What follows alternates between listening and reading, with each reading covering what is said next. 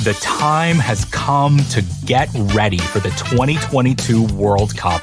And what better way to prepare than by revisiting the World Cup's most amazing goals? I'm Brian Phillips. I'm making a podcast about the history of the Men's World Cup, told through the stories of 22 iconic goals. The show's called 22 Goals. It's out now on the Ringer Podcast Network, and we're having so much fun. It's the Ringers Philly special presented by FanDuel. The second half of the NBA season is here, and you can bet on the action with an assist from FanDuel, America's #1 sportsbook. Right now, you can check out the new and improved Parlay Hub. Filter by odds, sport, and bet type to easily find the most popular parlays and same-game parlays all in one page. Plus, start betting on the Explore page and the Pulse, and bet live same-game parlays for every NBA game. So download the app today and bet with FanDuel, official partner of the NBA. The Ringer is committed to responsible gaming. Please visit theringer.com/RG to learn more about the resources and helplines available, and listen to the end of the episode for additional details. Must be 21 plus and present in select states. Gambling problem?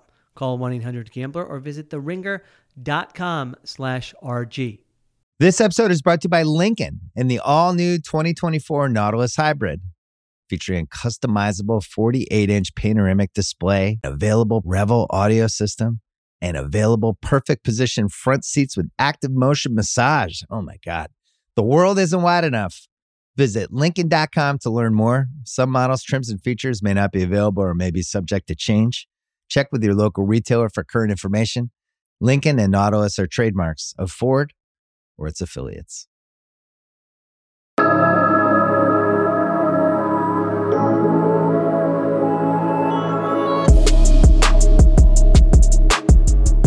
Welcome to the Ringers Philly special. Sheil Kapadia joined by Ben Solak, and it's the Thursday 10.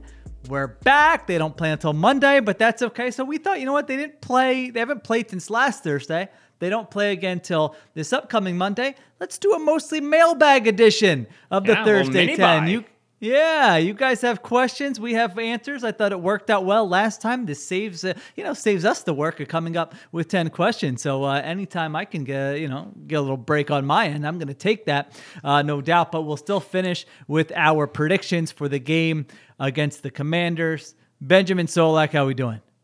Doing well. I don't know. Undefeated. There's only one one-loss team left. It's the Vikings. They have the Bills this week, though it potentially may be the Josh Allen Bills. I really would like for there to be no one-loss teams left is the moral of the story. I just want the Eagles and nobody close. Could be. After this weekend, even with the Josh Allen uncertainty, the Vikings are still, I think, 3.5-point underdogs. So not big underdogs, but not expected to win that game. So we'll see what happens there. A lot of questions about playoff seeding and matchups and all kinds of stuff. So everyone's looking ahead, and I understand it. I mean, listen, you can't bet on the Eagles to make the playoffs on FanDuel anymore.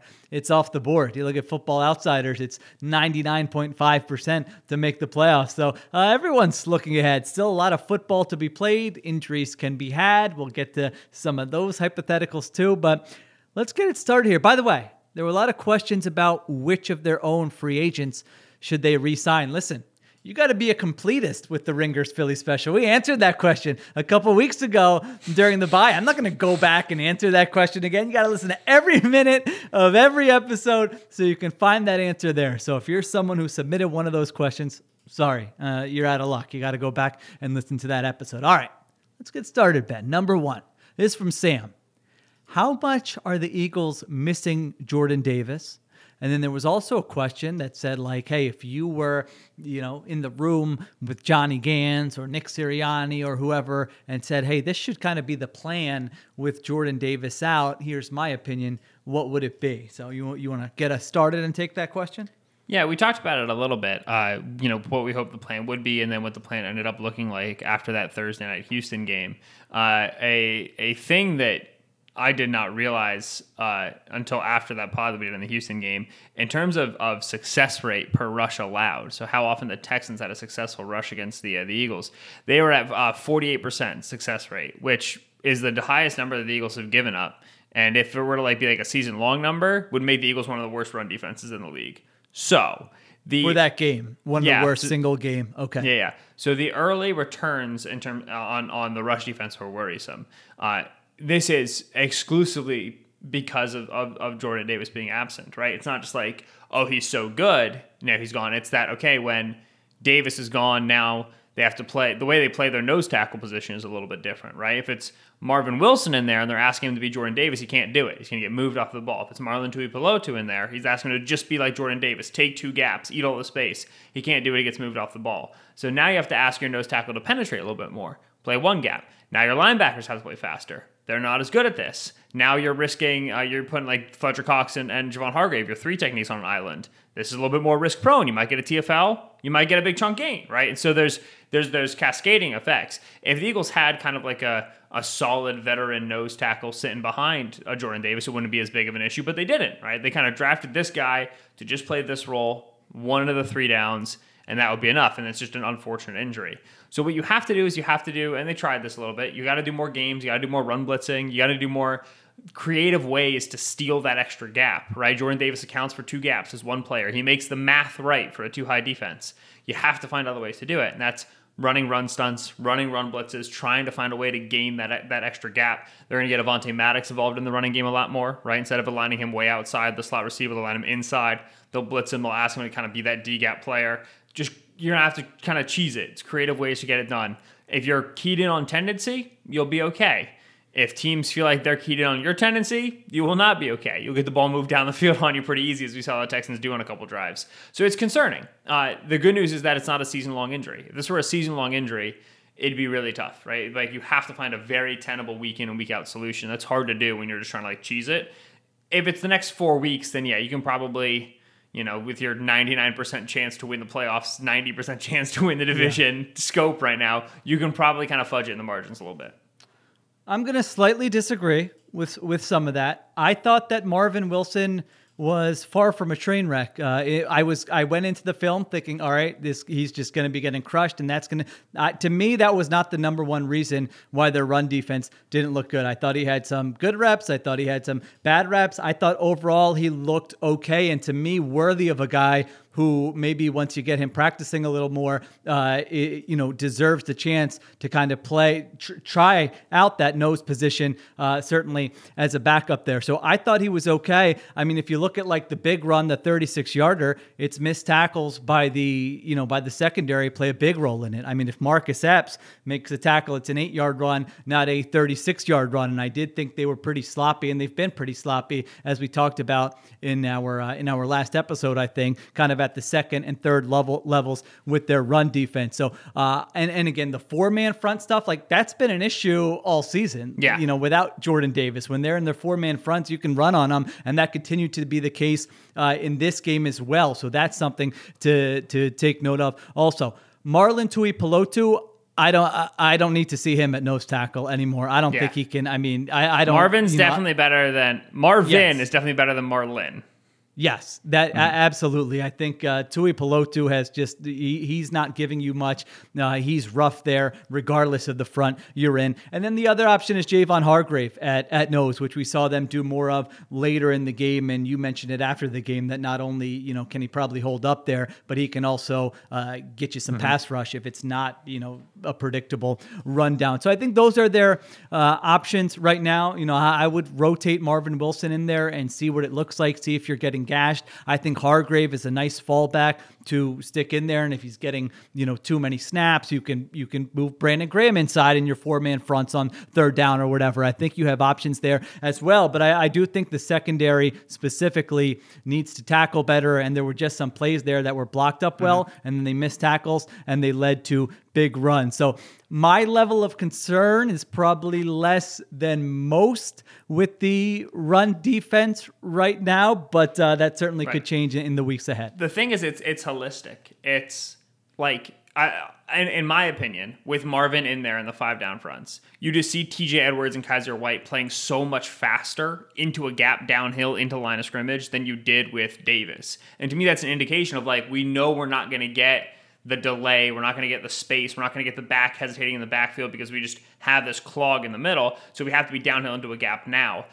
That is a reflection on the fact that it's Marvin and not Davis. that also puts more stress on your secondary to tackle. Like you're asking now Kaiser, like, all right, Kaiser, go plug this gap right now so that we know the back pushes to the backside A gaps, that we know the safety's there to fit. Like, let's dictate that way. Okay, well, now safety's gonna make a tackle, right? So I agree with you that the secondary didn't tackle well. I think that I wouldn't be surprised if over the weeks we had without Jordan Davis, the secondary struggling to tackle in the running game is a recurring theme. And it's like, oh, wow, like how unfortunate. Well, I don't think those two things are not linked. I think they are linked by how you have to play when there is no Davis in the middle. Still weren't a good run defense. A reminder to everyone when, they had Jordan Davis, they were still below average overall run defense. So we'll see what they do and how they react. I think it's fine to kind of go into it game by game, try some different things out, see what works, see what doesn't work, and figure it out from there. All right. Question number 2. Matthew, and I saw you were, just before we came on, you were having some Twitter conversations about our friend Steven Ruiz's quarterback ranking. So this goes to that. Although it's not the conversation you were having on Twitter that I saw about Jimmy Garoppolo. This is from Matthew, says, where would you rank Hurts as a quarterback? Top 15, top 10, top 5? Steven Ruiz in his quarterback rankings, which you should read on The Ringer, has him 10th, and I'm doing a podcast tomorrow on the Ringer NFL feed with Steven on the Scramble, which everyone can listen to. And so I asked for questions for that, and I got many an Eagles fan hitting me with why does Steven hates Jalen Hurts? And then I looked at his rankings, and he was 10th, and I was like, that doesn't seem that bad to me. So here's who Steven has ahead of Jalen Hurts. He's got Patrick Mahomes, Josh Allen, Justin Herbert, Lamar Jackson, I almost said Joe Brady, Tom Brady, Joe Burrow, Aaron Rodgers, Dak Prescott, and Geno Smith. Benjamin Solak, where do you have Jalen Hurts this year? Do you agree with Steven? Do you think he deserves to be a little higher? Do you think he deserves to be a little bit lower? And then I'll share my thoughts on it. I wouldn't have Rodgers above him. That I know for sure. You didn't say Kyler? He does not have Kyler ahead of him. I think I'd have Kyler above him. Geno above him is fair, just because you're well, Geno's only done it for one season. It's well, Hurts has kind of only really done it for one season. It's just you expect the younger guy to do it in one season as opposed to Geno, who's a bit older. So I don't mind Geno over him. I sort of think for this exercise, and maybe you disagree, what we need to do in our heads is say, take quarterback X, put him in exact situation that Jalen Hurts is in with this offensive line, this coaching staff, these receivers, this tight end, and then take Jalen Hurts and put him in the other quarterback situation. Right, yeah. And decide, do you have a strong opinion about whether either team would be better or worse? I understand this is I think the Seahawks and the Eagles would both be worse in that instance if you switched them. I probably agree with that. Yeah. Just very different asks from their quarterback. Yes. Very that's polar. True. I think I agree with that. I think Geno Smith has played very well. I think I would have Jalen Hurts. I would feel comfortable putting Jalen Hurts ahead of Geno Smith there. Even Rodgers. Okay. So if you put Rodgers in this offense with this offensive line, with these weapons, with this coaching staff, you don't think the offense would be just as good? Oh, well.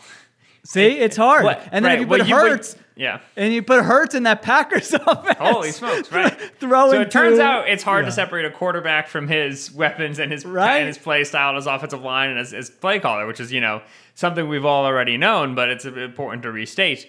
I will say, so much of the Rodgers conversation is okay, Rodgers is playing very poorly. What percentage of that is because he's getting older and because he's falling off? And what percentage of that is because he's just, forgive me, a little pissy, a little bit upset about the situation in Green Bay, and accordingly, is just constantly just one-on-one. Just doesn't read things out. Just isn't running the offense responsibly. Because if you were in Philadelphia, if you were just happier as a person, offense might be better. Or if you just throw those one-on-ones in Philadelphia, guess what? It's going to look a lot better more successful. Too. Yeah. I always think about quarterbacks in terms of tiers. I think it's really hard to be who's better, Josh Allen or Patrick Mahomes? To me, all right, the elite tier is Mahomes, Allen, Herbert. Then you have the second tier, which like has your Joe Burrow, has your Dak Prescott, has your Tom Brady. Lamar might even be like pushing for tier 1 right now, but leave him in tier 2. I don't think Hurts belongs with those names in that second tier. When I start thinking about the third tier of quarterbacks, which to me is like your Kyler Murray, your Matthew Stafford, your Geno Smith this year, your Tua this year, that to me sounds like more like where Jalen belongs. So to me, it's like a tier 3 quarterback. You can win a lot of football games with a tier 3 quarterback. You can be a really good team. To win a Super Bowl, you got to be pretty much perfect. That's the tough thing about being in that tier is really everything around you's got to be nice. Well, that's the story of the 2022 Eagles season, so we'll see what it looks like. All right, so here are my follow-ups here. So I looked at his list. Here are the guys I have no issue with. I think Mahomes, Allen, Herbert, Brady, Burrow. I put Rodgers in there, and Prescott. I think those 8, if you plugged them into this exact Eagles situation, I think you would be looking at very similar results in terms of this being a top 3 offense. Now, it would look a little different because Hurts does more with his legs, though, not all those guys do. I think the Lamar conversation is pretty interesting. I didn't look at Lamar and say, if you put Lamar in this situation, that the Eagles are better than they are now. I think you could make a case that they might not be as good as they are now. And it comes down to a couple things. One is the decisiveness with which Hurts plays with, which we've talked about all season long. He decides he's going to scramble. He's off. He scrambles. It's over. He's not taking negative plays. Lamar has a different playing style where he'll twirl around and look at the other end zone and make these spectacular plays that we all like to watch, but it's a different style than how Jalen Hurts plays. And then the accuracy, I feel like this year, Lamar Jackson has missed more throws than Jalen Hurts. Now, that is a 9-week sample. I don't know that would be the case if we looked at it over a larger sample. The statistics would back that up. I was surprised by these numbers, Ben. Where do you think Hurts is right now in completion percentage over expectation, which for those who don't know, that he's measures going to be through the moon because of how many deep balls they've completed. Yeah, but I mean, completion percentage over expectation, it takes distance into account. It takes separation into account. I mean, it's imperfect because when your wide receivers make awesome plays, you get credited for that. But he's third in that. He's first in adjusted completion percentage from Pro Football Focus, which gives you credit when your wide receivers drop the ball. It takes away spikes. It takes away throwaways.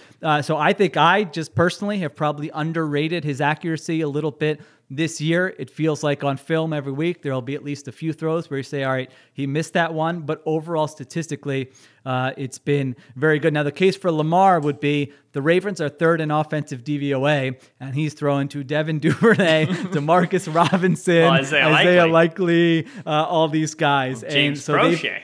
James Prochet. So they face a much tougher slate of defenses. Do you have a strong opinion about whether, how kind of the two offenses might look if you just switched Hurts and Jackson for this year? I think it would look better with Lamar. I don't.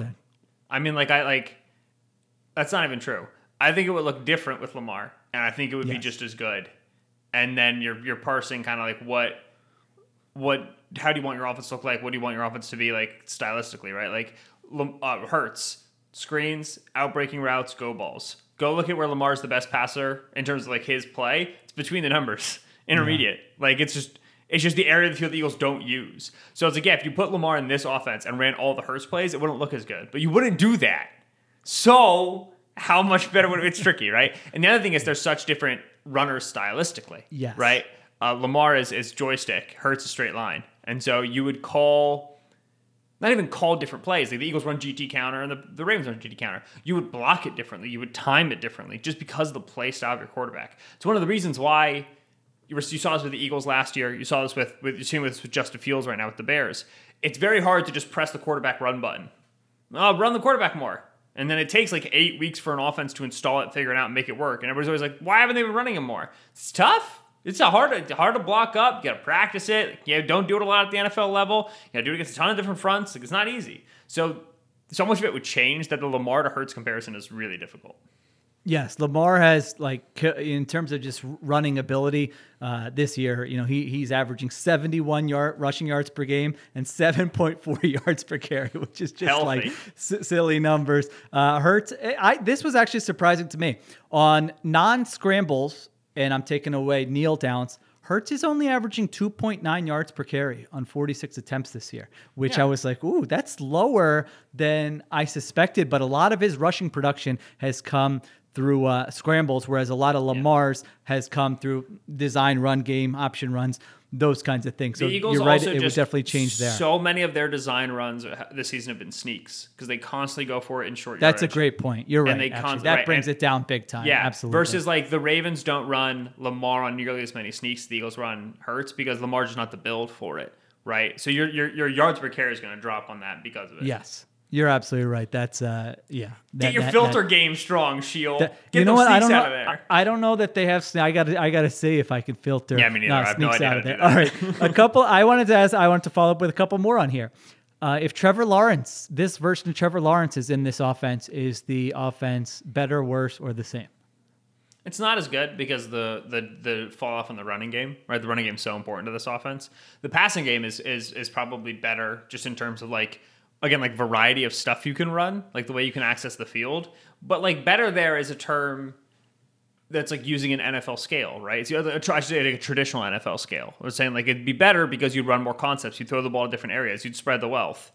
Yeah, I mean, like, is it wrong to just chuck go balls to A.J. Brown every single time you get man coverage? Like in the general NFL discourse, in the hegemony, it would be like, no, you can't do that. That's sacrilegious. And the Eagles are like, yeah, we don't. He's really good, man. He's really good at this, and Hurts is really good at throwing this ball, so we're just not going to ever do anything else. I think the passing game would be better in this sense of like, you know, the Tom Brady, Peyton Manning ideals of the world. The Eagles' passing game isn't bad with Hurts, and like there's no reason to change it. So it's not really an indictment on the way the Eagles throw the ball now.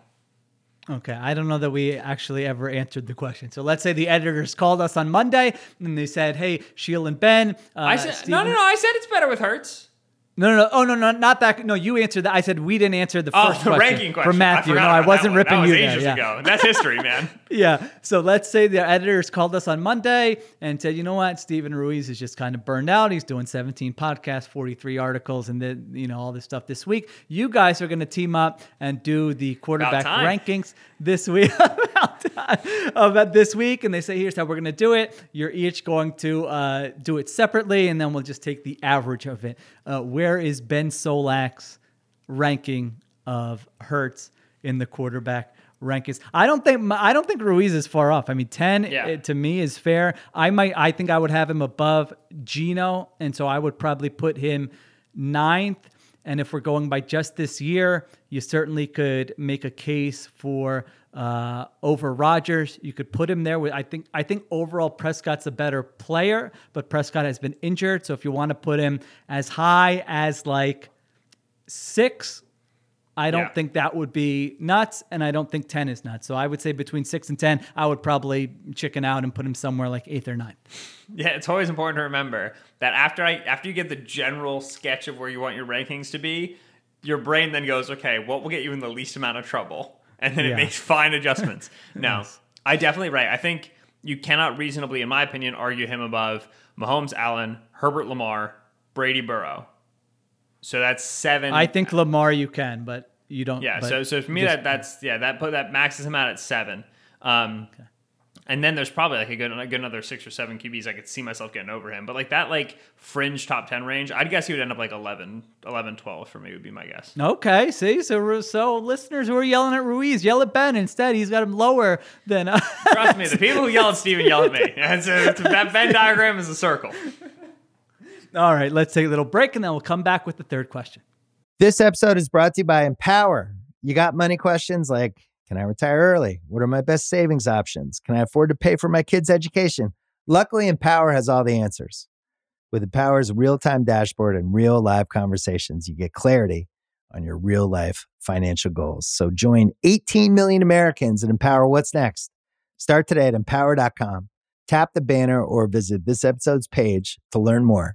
Sponsored by Empower, not an endorsement or statement of satisfaction by a client. This episode is brought to you by NetSuite by Oracle. As your business grows, you might start seeing some lag. There's too much work for your team, too many different processes, and it takes forever to close the books. If this sounds like you should know these 3 numbers, 37,000, 25, and 1. 37,000 is the number of businesses that have upgraded to NetSuite by Oracle. It's a cloud financial system that can help streamline accounting, financial management, inventory, HR, and more. 25. That's how many years NetSuite has been helping businesses do more with less. And one, because your one-of-a-kind business deserves a customized solution for your KPIs.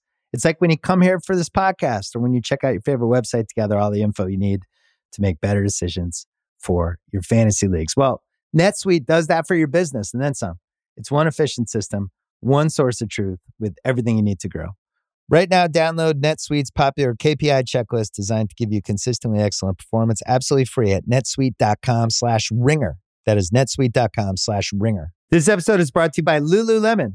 Guys, if you're ready for a new pair of pants, try one of Lululemon's ABC pants. They're made to make you look and feel good. And there's lots of different styles to choose from. My favorite, because I walk around LA every day, I like the joggers. I'm not jogging, I'm just walking fast. But if you're working out, I would try them out. And if you want something a little sleek, maybe business-like, maybe try the ABC Slim Fit trouser. But I am a joggers guy. Once COVID happened, I was just like, I want to wear jogging pants and joggers and all kinds of soft pants as much as I possibly can, especially when I'm working out. Ultra comfortable and versatile. ABC pants are really in a league of their own. Buy a pair right now at lululemon.com. All right, we are back with number 3. Some of these are quicker. I thought that was a good one, so I wanted to spend a little bit more time on it. All right, number 3, Jake says, would you extend Hurts at the end of the season? And Ajar says, if the Eagles win the Super Bowl, should they ask Hurts to take a market discount to continue to build around him? And if he doesn't agree, should they let him walk and start over with a rookie QB? Now, we answered some version of this 2 weeks ago, and you're saying, Sheil, you told us you're not answering the free agency one. Well, this one I feel like requires this is one to probably do an update on every couple of weeks. So what do you think? But let's say, here, let me add a little more detail to it. Let's say Jalen Hurts' agent, you're Howie Roseman, Jalen Hurts' agent calls and says, you know what? We're not looking to totally break the bank. We want the financial security. Jalen Hurts will do the Kyler Murray deal, $46 million a year. Right now, you don't have to see if he wins the Super Bowl and then the price goes up. You don't have to worry about that. He'll do that right now. If you're Howie Roseman, do you say, all right, let's get it done, or do you say, chill out, we'll talk to you in February? I thought you were going to come with a different deal. The Kyler deal is like the third biggest deal. That is breaking the bank. That's the floor deal, though. I mean, I know. Right I now. agree. Yeah. I agree. Yeah. I just thought you were going to come with something else. No, I'm not signing him to the Kyler deal right now. Okay. The reason for that is like, all right, the Kyler deal is $230 million, sorry, 46.1 per year. If I don't sign him to that now, and then Hurts goes on to win MVP and win the Super Bowl and win Super Bowl MVP, how much? It's going to be like what, like $5 million more? That's true. Good point. Excuse me, not 5. Like per year, it's going to be about $5 million more. Yeah. At that point, it's like, I can't sign Kaiser White. You know what I mean? That's not too much of a change for me. So I'm not gonna step that out now. In the case that like this tails off and like, you know, he plays really poorly in the playoffs again, now I have a little bit more like negotiating leverage, right? With that said, like I think I would extend him. Like I would try to get to a point where I could get that deal done. I'd love to get it at like the Kyler Murray floor, like you're bringing up, and lower if I can. But I think you're in a position where you have to, just because the rest of the team is really good and is under contract. You don't really want to invite quarterback instability into that. Like a lot of when we talked about Hurts' quarterback deal, we expected the Eagles to be like a good team, but that like the most hype that this roster had was like maybe this is a Super Bowl roster. Like maybe this is like the best roster in the NFC. It's an insanely good roster. It's an unbelievably good roster. And so you just don't want to invite quarterback instability into that. So I'd be fine extending him for that reason. You certainly see if he's willing to come in a little bit below market, be like, hey, this will help us pay AJ. You like AJ, right? AJ Brown, he's your friend. Yeah, this will help us pay AJ. He can just say AJ's already paid. Dallas is already paid. Devontae's on a rookie contract. Mailata's already paid. Lane's under. Listen, I would be a good agent. I mean, I would be able to fire back at Howie with all of these. Nope, you'll be good. You guys have figured out big quarterback contracts in the past. You got to negotiate my next contract. She'll get you in the building. Yes, you try, but yeah, I think you get a no. I would not let him walk. And what we know as of right now, if he has another performance in the playoffs like he did against the Bucks last year, different conversation. But for what we know right now, I don't think I'd let him walk. Yeah, I mean, the second part of that question was if the Eagles win the Super Bowl. And if the Eagles win the Super Bowl, you're just paying him at the top of the market and saying, hey, we've got a great, like what I just said is true. I mean, that's what you have to look at. You've got A.J. Brown under contract for over the next 3 years. At least you've got Devontae Smith and Dallas Goedert under contract for the next 3 years at least. I mean, that is a great trio of guys in their mid to late, I mean, the primes of their careers right there that you don't even have to talk contract with them, barring something unforeseen. You've got Mailata for the next 3. You've got Dickerson for the next 2. You've got Lane Johnson for the next 2. You already drafted Cam Jurgens to replace Kelsey. Kelsey might want to come back. If they have a good season, I mean, Kelsey looks like he's having fun to me. When you watch the Ravens, do you watch Patrick Ricard and go, man, I wish they'd put Kelsey at tight end? So, that's all I ever do. That would be fun. Patrick no, I don't, Ricard but is that would legit be Kelsey fun. size. There's no doubt in my mind that they're like within like 10 pounds of each other. Next year, if Kelsey wants to come back, Jurgens can start at center, and Kelsey just plays like 30% of the snaps at fullback. Sign me up. I'm so in. I would be great. Lane Johnson is probably the one I think I saw Jimmy Kemsky wrote that Lane Johnson said he wants to play maybe a couple more years. He's getting up there a little bit, so I wouldn't be surprised if you take some kind of tackle in this year's draft. And then Sayamalu is a free agent, but you have an offensive-minded head coach. Like, you don't overthink it. I mean, I understand the question. Like, you can look at different – it's the conversation we just had. Hey, you take quarterback X and put him in this situation with this supporting cast – the offense might be as good, but guess what? If you have a Super Bowl ceiling and everybody likes the quarterback and he's got great intangibles and he's durable and he doesn't turn the ball over and he's a hard worker and he's a culture setter, you don't mess around with that kind of thing. Just when all of those conditions are filled, you can't mess around. Well, because you look at it and say, well, yeah, because you do. I mean, I'm sure everyone does this. You watch like another quarterback on a Sunday and just go, that guy's more talented than Jalen Hurts. Maybe in the Eagles system, he would be. We had that conversation with Kyler Murray a month ago, right? Just pure talent. Kyler Murray has, I think, more pure talent than Jalen Hurts. But think of all the other stuff I just mentioned, and it's not even close. And you can tell that by the two organizations. So, I think that I think they're going to end up signing him to a monster deal probably at the end of the season. Now, you had the one caveat. I mean, right now, for as fun as it is to talk about undefeated season and Super Bowl favorites, you lose in the divisional round. Oh my gosh, think of the feelings you have then. And so but something like that could potentially change everything. And there are still, what are they, 8-0? There's still 9 games left, so we'll see what happens. But I think the most likely scenario, no, there's not going to be any discount. There's going to be a big contract for him unless they bow out of the playoffs early. All right. Philly JGS says, hi, Sheil and Ben. Nice greeting. I like that when it's not just a question. Nice, polite manners. I appreciate that. Do you believe in this team? Philly JGS says. Are they really this good? Maybe it's my growing up in Philly, but I'm having a hard time believing this team is good. Whereas I did believe the Phillies were good during the playoffs. Thoughts? I don't think he means are they like good, not just like right. Pretty good. I can start this one. I mean, I'm the guy who pretty much every week tries to find something to say, well, this could, this might regret. They're really good. They are on the short list, 2-3 teams that should win the Super Bowl. They pass every test you could potentially look at. Right now, they're first in DVOA. If you look at the implied odds right now, gives them a 35% chance to get to the Super Bowl, which feels very high for after week 9, but there's a reason for that. Just 2 of their wins have been one-possession games. They're a plus 90 point differential, which is second league-wide. They're healthy right now.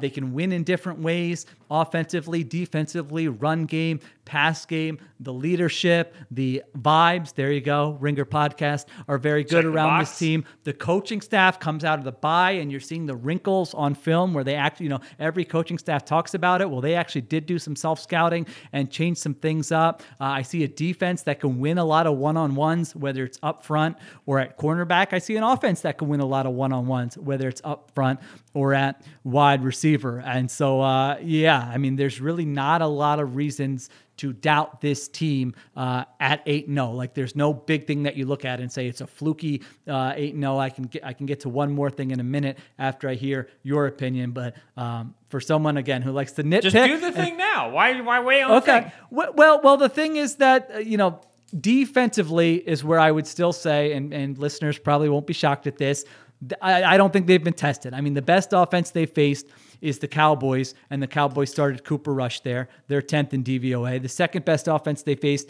is the Jaguars, who are 11th in DVOA, and like rain to Trevor Lawrence was like kryptonite to Superman's. Although it rained a little last game, right, in Jacksonville, and he still played well there. So maybe he figured it out. The third best offense was the Lions, and they got lit up. The fourth best offense was the Vikings, and they're 16th, and they faced the 24th, 28th, 29th, and 30th ranked offenses. I think they're a good defense. I don't know that, if you would tell me that, hey, one of these other NFC offenses are going to get hot and they're going to light them up in the playoffs, or the Cowboys are going to light them up when they play later this season, that would not completely shock me. So I'm not all there with the defense. I'm pretty much all there with the offense. I mean, I think barring injuries, I have a hard time seeing that group just kind of laying a complete dud in any of these games. Yeah, I believe in the Eagles. I have seen too much evidence of the key thing that you said that always rings true for me is I've seen too much evidence of them winning in different ways. Last year, by the time they got to the playoffs, they were just a very one-dimensional offense, and they could not get around it. That's the sort of team that gets beat in the playoffs because the game plan has just become so much more individualized, so much more catered to each team. Bespoke, some would say. As it is. Yeah, right. As it is, the Eagles they're multifarious, right? They're multifaceted, and that makes them, to me, a very dangerous team. They also have takeover guys, right? We talk about January football. You have a dude who just wins a football game. A.J. Brown just win you a football game, right? Like we saw Javon Hargrave. Hargrave will just win you. Like Darius Slay, he'll just win you a game. They'll just take a guy out of the equation, or they will not be able to be taken out of the equation. And in doing so, they win. The Eagles have enough takeover guys that I do believe in them. I also hate. I would love. Now, I'm not your editor. You said I could be your agent. I would love to read a piece about who are the takeover. Maybe before the playoffs, who are the takeover guys? League wide. I'm not giving you more work, but I would. Read I wish that y'all piece could see like the stank face on Shield when he said takeover guys. He loves that. Like that. He's like, that's fun. Good branding. Yeah, right that's there. good. I like that. All right. Well, if Riley's listening to this, then I'll get a Slack about it tomorrow and be like, hey, takeover guys, pencil it in, baby, early January. You don't have enough to do. I'm giving you extra work here. Okay. So yeah, I think we're both on board with it. I mean, I don't know that there's much more to say about it. Go Birds. The fifth question, who do you think is the Eagles' biggest threat to getting the number 1 seed? Now, Football Outsiders gives the Eagles a 77.8% chance to get the 1 seed. Do you know who would be second and third on that list? Dallas, Minnesota. Correct. The Cowboys have a 14.7% chance, and the Vikings have a 4.5% chance. So mathematically, those are the two teams, just because one of them only has one loss in the Vikings, and the other one is 6-2, but they play you still, so they can hand you a loss. So I don't know that there's much more to say about that. Cowboys and the Vikings. I guess if you had to pick one, if I told you, hey, the Eagles are not going to be the number 1 seed, you can bet your life savings on another team that's going to be the 1 seed in the NFC. Would you take the Cowboys or the Vikings? Cowboys, just because implied, not Eagles. It's very to me. It's much more likely the Eagles end up the 5 seed than the 2 seed. You see what I'm saying? Like implied, not Eagles at 1 means that Dallas is a really good shot to have just won the division. So I would take Dallas, and I think Dallas is very good. When I list teams that can win the Super Bowl from the NFC, I don't list. All right, hold on. You might have to wait till the next question. Oh, my bad. I'll give you the next question. I think the Cowboys are very good. And so like that team in that game, I think was week 16. I want to say the Eagles have them. I think that's right. Yeah, that's one where you could be looking at a 1-loss Eagles team and a 2-loss Cowboys team, and kind of there's a lot that ends up riding on that day. So we'll see how the cards fall. But if you're telling me a non-Eagles team won the NFC, I'm putting a lot of chips on Dallas. Yeah, it's the Cowboys statistically, eye test, and for the fact that Ben just said they play the Eagles and they can win the division. All right, 6. Rohan asks, looking at the current standings, the wild cards scare me more than the division winners. Dallas or San Francisco in round 2? Yikes! Mm-hmm. What would you see as the best case best/worst case playoff seeding scenarios, assuming Eagles hold the 1 seed. All right, so I interrupted you. You were talking about the Cowboys. I think that, pretty much this is pretty much a question about the landscape in the NFC. Who do you want to face? Who do you want to face when? Who are you scared of? Who do you believe in? So go continue with your Cowboys point and whatever else you want to say. Yeah, when I list teams that I think can win the Super Bowl from the NFC, I list Philadelphia, Dallas, and San Francisco. That's where I'm at right now. I'm close on Minnesota, but I'm also not close on Minnesota. Just because, I like, at some point, you're really healthy and you've won a ton of games, you've got to the playoffs, and then it's like, hey, can you win 3 coin flips? And as an Eagles fan who was alive in 2017, I know that you can win a couple coin flips. So, like, it's not, like, at that point, they become viable. But, like, in terms of, like, teams that scare me, teams with teeth, Dallas and San Francisco. As you say, current standings, right? Dallas is going to be a wild card as long as the Eagles hold the East. In the West, I love the Seahawks team. I think they're really impressive. I think they're too young and punching above their weight to really be a team that I'm afraid of in the playoffs. But they're also very well coached, and so if a young team can be okay in January playing in week 19, week 20, week 21, a coach like Pete Carroll is probably a big reason why. So Seahawks, maybe Eagles play Seattle right now. I'm like, yeah, I feel fine about it. Probably when I'm preparing that week, I'll be like, holy smokes. But as it is, San Francisco is the team that scares me more there. San Francisco has just been so close multiple times with this exact formula. And talk about takeover players. Nick Bosa, Fred Warner, Christian McCaffrey, Deebo Samuel. Like they are a top-heavy build, but it's a build that's been proven to be successful for them. And so Niners and Dallas certainly, to me, are the most scary teams in the NFC the Eagles might run through. So if the playoffs started today, Eagles are the 1 seed, Vikings are the 2 seed, they would host the 49ers, the 7 seed. Mm-hmm. Seahawks at 3 would host the Giants, who would be 6th. Bucks at 4 would host the Cowboys, who are 6th. In my opinion, the best case scenario would be you play the Giants in the second round. Yeah, that would be the best case scenario. I'm with you. I have it as a 3-team race. We talked about this recently on Extra Point Taken. Cowboys and the 49ers, other contenders in the NFC. But if the season ended today, like I said, you're probably looking at the 49ers at home in the second round if the 49ers beat the Vikings in Minnesota, which would not be the best case scenario. At the same time, I was thinking about it, like, if the goal is to get to the Super Bowl, you're going to have to play them at some point anyway. So maybe it doesn't matter if it's the divisional round or the NFC Championship game. So in this scenario, you would play the 49ers in the divisional round. And then if you win, it would be like the Bucks or the Seahawks in the NFC Championship game. So Rohan makes a good point. Like, it is set up sort of weirdly now where the 2 teams who you think are probably, your biggest competition would be wild card teams. And that's not going to change with Dallas unless you collapse and lose the division. With the 49ers, it could change if they overtake the division from Seattle there. Yeah, so. And if you have to go by Dallas, San Francisco, that kind of sucks. You just really would love to run into like the Giants, Minnesota, the Falcons. Minnesota. Those are the 2. Yeah. Yeah.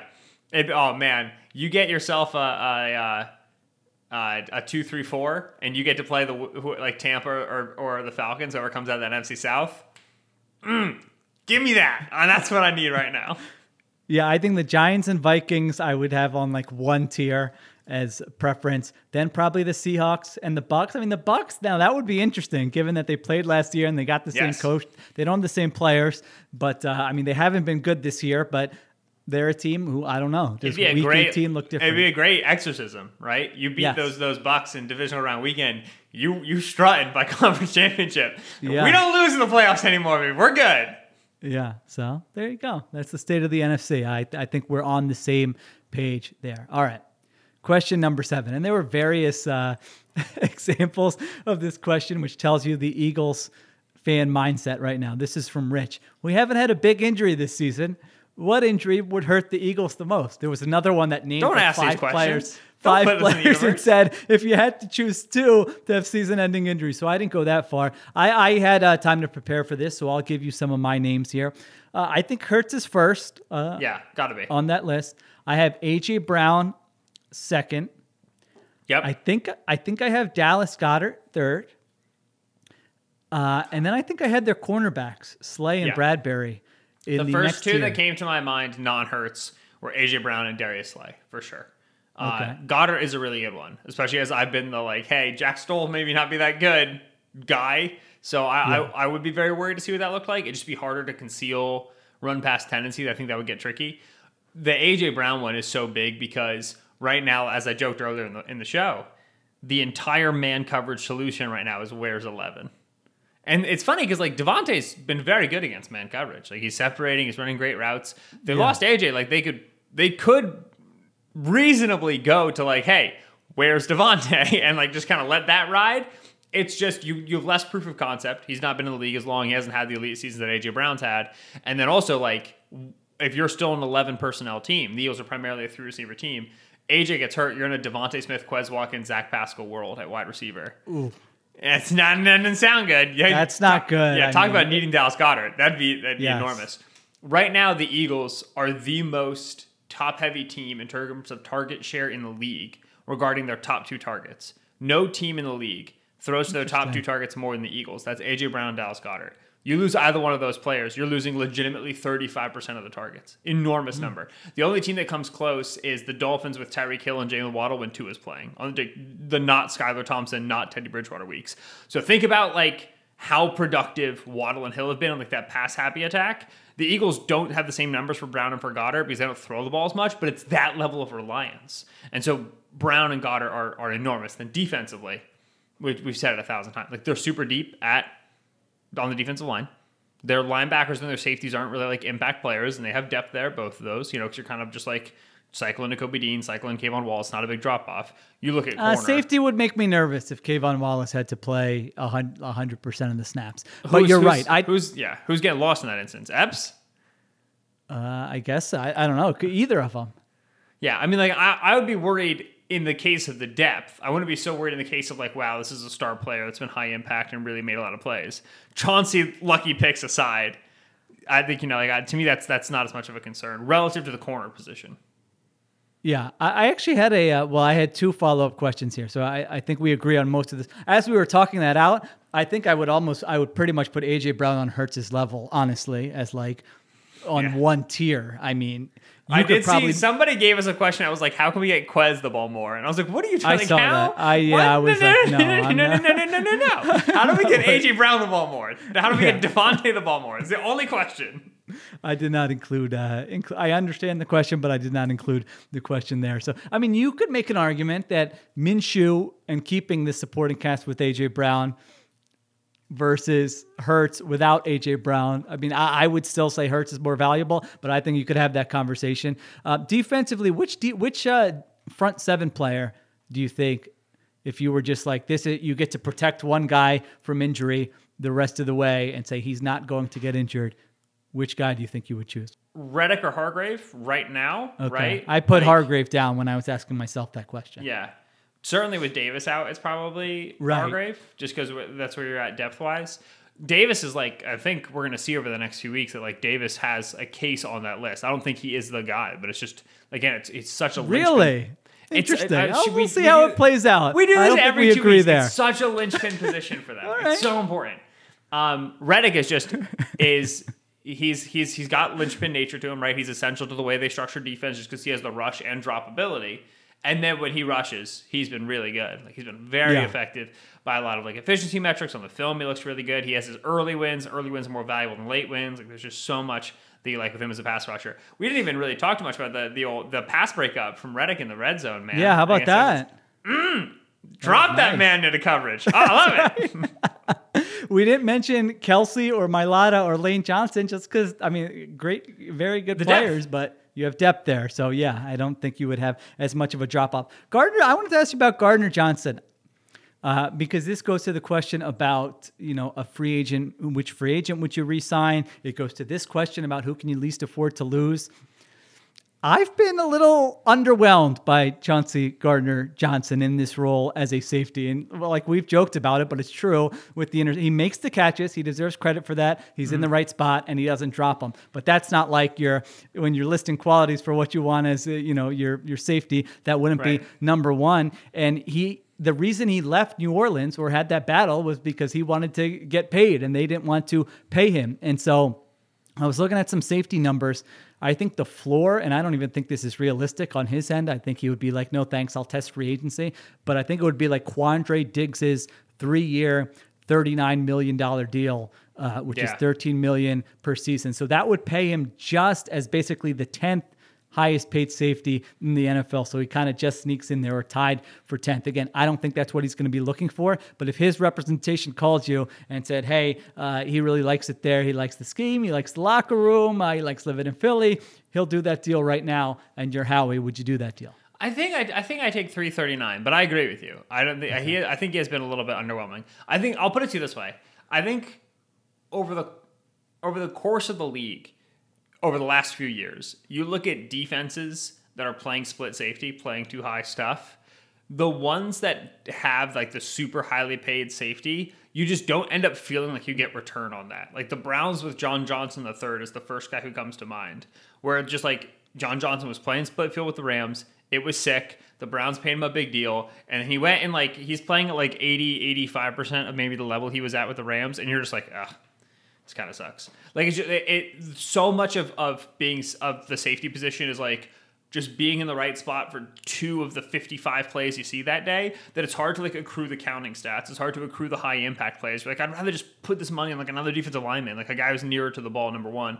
And then number 2, it's that like you're far away from the ball and you're also meant to be interchangeable. So it's like, I don't want a highly paid guy and then to backfill the position with 4th round picks, because then I lose my interchangeability. I have one guy who does everything really well, my highly paid guy, and then I have another guy who just like kind of does one thing well, and I lose my ability to like scheme stuff up. So I would rather be at, like, I think looking across the league, I would rather be at a spot where like I have 2 safeties who I don't feel like any particular, like the Seahawks with Jamal Adams. He's got to be up near the line. All right, Quandre Diggs, now he's got to be deep. Well, now you're not really a split safety team. You are, but you aren't, And so I wouldn't mind the 339 just because I do think that Chauncey's a talented enough player. But I do agree with you that I expected more from him here, not in terms of like 5 picks. Yeah, it's been better. But like the just the film in terms of the impact, the tackling for sure. Like I expected more from him. With that said, I've got 5 years of data on him. I do think he's a 13 mil per year safety. Right. It doesn't bother me too much. But that's the top of my range. Yeah, that's the thing. I mean, they might have like an internal evaluation of practices and all this other stuff where they say, you're paying for future performance. You're not paying for just the games he just played. So they might be able to talk themselves into it rationally and say, yeah, absolutely, we do that because his best football is ahead of him and he's going to be so great next season after he has a year here. And so I don't think that would be nuts. I would just, as I was looking through the free agents and even just watching him on film last game, I was kind of like, yeah, I thought, man, he's a player to watch in the down the stretch. Maybe he will improve and be better there. All right, a few more here, a couple more, and then our predictions for the game. Ayushka, I think this is says over under on 14 wins for the Eagles this season. Imagine if I would have told you this is going to be a mailbag question when we first launched the Ringers Philly special, that, going into week 10, there'll be a question about over-under for 14 wins. So FanDuel has them right now at 14.5 wins. Is the over-under 14.5 wins? I can take this one first. If I had to say a number right now, I think I would say 14-3. If I had to pick one, but if you're asking me over under on 14, I would say over. I think it's more likely they win 15 than they win 13 or fewer. If you use the FanDuel line at 14.5, then I'm going to go under because I get the 14. To get to 13-4, they would have to go 5-4 the rest of the way with one of the easiest schedules in the NFL. Yeah, so right now, their remaining schedule is Monday night at Washington or home versus Washington, and then Sunday games at Indy versus Green Bay versus Tennessee, at Giants, at Bears. Saturday Christmas game at the Cowboys, so short week Christmas at Dallas, week 16. Yeah, and then Sunday Saints. And then week 18 Sunday at home against the Giants. It's just, here's what makes it really tricky. Like, okay, I tell you the Eagles beat the Cowboys in week 16. All right, well, they're the 1 seed. Rest your starters. Or at the very least, take your foot off the gas. We'll have this conversation more later, but I'm really interested to see if they have the bye by week 16, how many weeks? You can't rest for 3 weeks. That's too much. You have to calibrate. Very tricky. Anyway, The problem is like week The 17. next question's about which games they're most likely to lose, by the way. So Yeah. just in The case. problem with week 17 is it's the Saints game. Right. If you gotta win that game, you knock the pick down. Yeah, it's like And trading so- for a up. It's like trading up in the first round. Exactly. Yeah. So the Eagles might be in a spot where they are like 15-1, or they're like 14-1 with the division decided, and they're like, yeah, all the starters are playing against the Saints for 4 quarters, and it's reasonable. It's competitively, it's positive EV, and so it's difficult to prognosticate. I think that they're more likely to win. I'd say they're more likely to go over 14.5 than under 14.5. Okay. But that's the correct number, just in terms of trying to figure out how many games are going to be competitive in late in the season, like what the seeding is going to look like and stuff. If I knew if you gave me Dallas's record 4 weeks from now, I'm positive I could pick over under 14.5. But I just don't know where the Cowboys are going to be. Wild. A 15-2 season, a 16-1 season is a play. Like, if that's the case, potentially living through the best regular season that you, as an Eagles fan listening, may ever see in your lifetime. But still a lot of football to be played. So let's see. All right, question number 9. Which of the remaining regular season games are the Eagles most likely to lose, and why is it the game at Chicago? Says Jason. Do you agree with him? So the Chicago game, it will be interesting. Chicago, I did a video on them this week for The Ringer. Offense looks good. I will say that defense is terrible. I think the Eagles should win the Chicago game. Tennessee freaks me out. Tennessee is just, we talked about this on Extra Point Taken. No, we didn't. We talked about it on a different podcast. I'm getting my pods messed up. Talked about it on the Sunday recap show, Ringer NFL. Tennessee is just so good. Like you said, the Eagles win a bunch of different ways. Tennessee drags you into the mud and makes you play their game, right? The Eagles have been able to be super flexible to other opposing teams, and they're going to get Tennessee that's going to be like, hey, you're going to play an ugly, physical, defensive, hard-hitting, tackling, low-scoring game. Like, it's just, that's Tennessee's model. And they're really, really good at dragging high-powered offenses. Think about the Chiefs game they just played into that world. Some teams have gone past them, like Buffalo has, but still. That running game with Derrick Henry, the verticality of it, the way it comes downhill at you, the difficulties the Eagles secondary has had tackling relative to a back like Henry, that's the game where, to me, that's the one that currently freaks me out the most. Okay. I think, most likely, I would say the Cowboys game, just because that's on the road against, I think, probably one of the top 5 or 6 best teams in the NFL. So I was just looking at it line-wise, and that's the one that would probably be most likely that you lose. I'm with you on Chicago. I could see that being tricky. Their offense has been good for a month now, and Fields is scrambling, adds sort of a variable in there that is tough to account for, but they just traded 2 of their best defensive players, and I think their defense is going to stink. So I think you're going to be okay there. Home against the Packers and the Titans, I think they're going to lose one of those games. I don't know which one it is.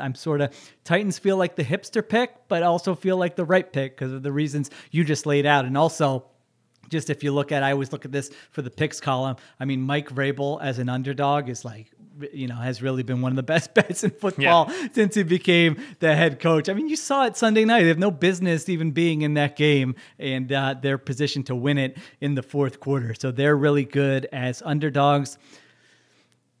Giants, I don't know. I feel like they could sweep the Giants, but I guess there's a chance you lose one of those. I think that the rest of the season has a little more juice than maybe the strength of schedule stats indicate. I think the Commanders and the Colts, I think those are both cakewalks. I think the Saints is going to be a cakewalk. The other games, Packers, Titans, Bears, Cowboys, Giants twice. Those games all have a little bit of juice. We'll do extended previews on those games and talk about the matchups, not like this game. So I'm a little more excited about that than I was maybe a month ago. All right. I guess we got to finish it out with talking about the Monday Night Football matchup and giving our predictions. If you're a listener who wanted a full preview for this, I don't know. I would listen. They already played them this year. Why did you want a full preview for this? Yeah, I don't know. I was just I don't really feel like doing that. So they beat him 24-8 in week 3. That was the game where Devontae Smith had a flurry of unbelievable catches, 8 for 169. Hurts was just giving his guys chances in that game. They set the sack record, right? Or they had 9 sacks. Record, yes, yeah. 9 sacks. Wentz played in that game. It'll be Heineke this week. They had 400 yards of offense. I remember watching that film and not thinking that like the Commanders defense played horribly in that game. You know, there were like some snaps where they were pretty competitive and aggressive there. At the same time, the Eagles were up 24-0 at halftime. So it was not really a close game. Sua Opeta played in that game. Defensively, you mentioned it, 9 sacks and 17 quarterback hits. And they gave up 240 yards of offense. So my take is simple on this game. I have really no reason to doubt this offense. You know, maybe Washington will win some of those battles up front and make it a little bit messy, but I still like this offense most weeks and against this team. And I like this matchup for the defense. Like Washington's not just going to be, I don't think so, going to be able to run the ball on you consistently with their interior O-line and kind of what they do on a weekly basis. So I thought about going even bigger blowout here. Now I'll say, I told Ben this after the post-game pod last week, like my record against the spread in Eagles games is terrible. So feel free to fade me here, but I've got Eagles 27, Commanders 14. Honestly, I thought about going even bigger, but maybe it's 27-7 and they get a touchdown at the end, but I think they're going to cover the 10.5 points. What do you say, Benjamin? Yeah, it's an 11-point line, which is actually kind of wild when you think about it, right? Like, okay, Eagles are it's up to short. 11. Okay. Yeah, but the Commanders won 3 consecutive games. They beat the Bears in Chicago, beat the Packers at home, beat the Colts on the road, and then they were up 17-7 on the 7-1 Vikings, man. Like, they had a 2-score lead in the fourth quarter that they ended up giving away. Like, this very reasonably could be a team that is 4-0, and they're on a 3-game win streak with Heineke as the starter. There's juice with Washington. Then you start to kind of, actually look into it and you're like, oh, that's right. Like they absolutely 100% should have lost the Colts game and then they didn't. And like, that Packers game was also, they were trailing that game in the and I want to say in the third quarter they were trailing that game and then they ended up taking me in the fourth and just had your Rodgers implosions. This has not been a team that has won decisively or has won by anything that feels sustainable. With that said, the way the Eagles beat them, Eagles defense, Washington offense, is no longer available. Wentz takes sacks.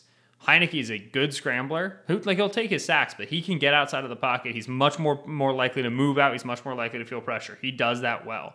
So you are not going to be in a point where you just constantly in your 2nd and 17s, constantly in your 3rd and 13s. Like that's not going to happen. And so you're going to be tested a little bit more defensively. This was a game where I was curious to see kind of what the man coverage would look like against a good Washington receiver room. The Eagles pass rush just ended up taking over, and if they do so again, great. If not, yeah, you're going to have, your Jahan Dotson, Curtis Samuel, Terry McLaurin. It's not an easy group to play man coverage against. So interested to see what that looks like there. I agree. I don't think Washington's suited to causing the issues in the running game that I'm really worried about for this Eagles defense right now. So I still expect a good performance. And then, yeah, as you brought up, Washington didn't play that badly. It's just the Eagles won their one-on-ones.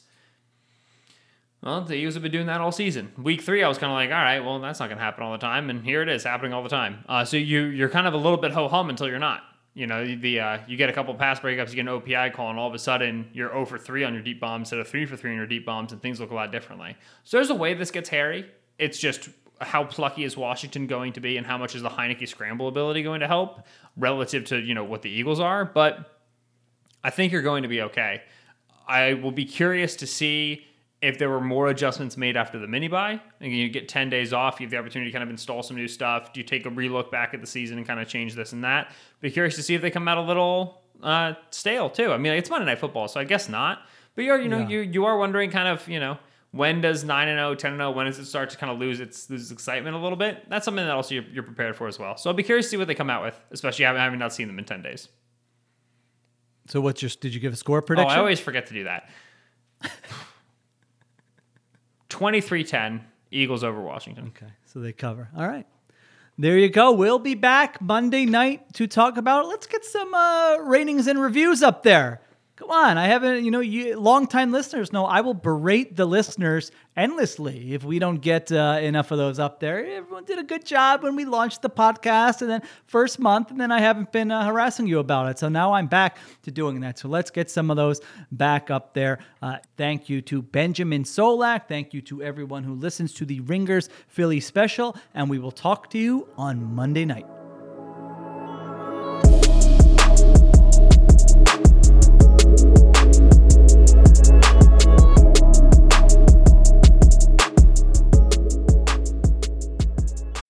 This episode is brought to you by State Farm. You might say all kinds of stuff when things go wrong, but these are the words you really need to remember. Like a good neighbor, State Farm is there.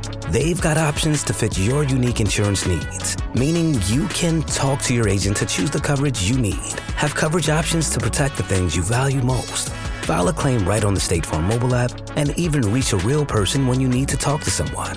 Like a good neighbor, State Farm is there.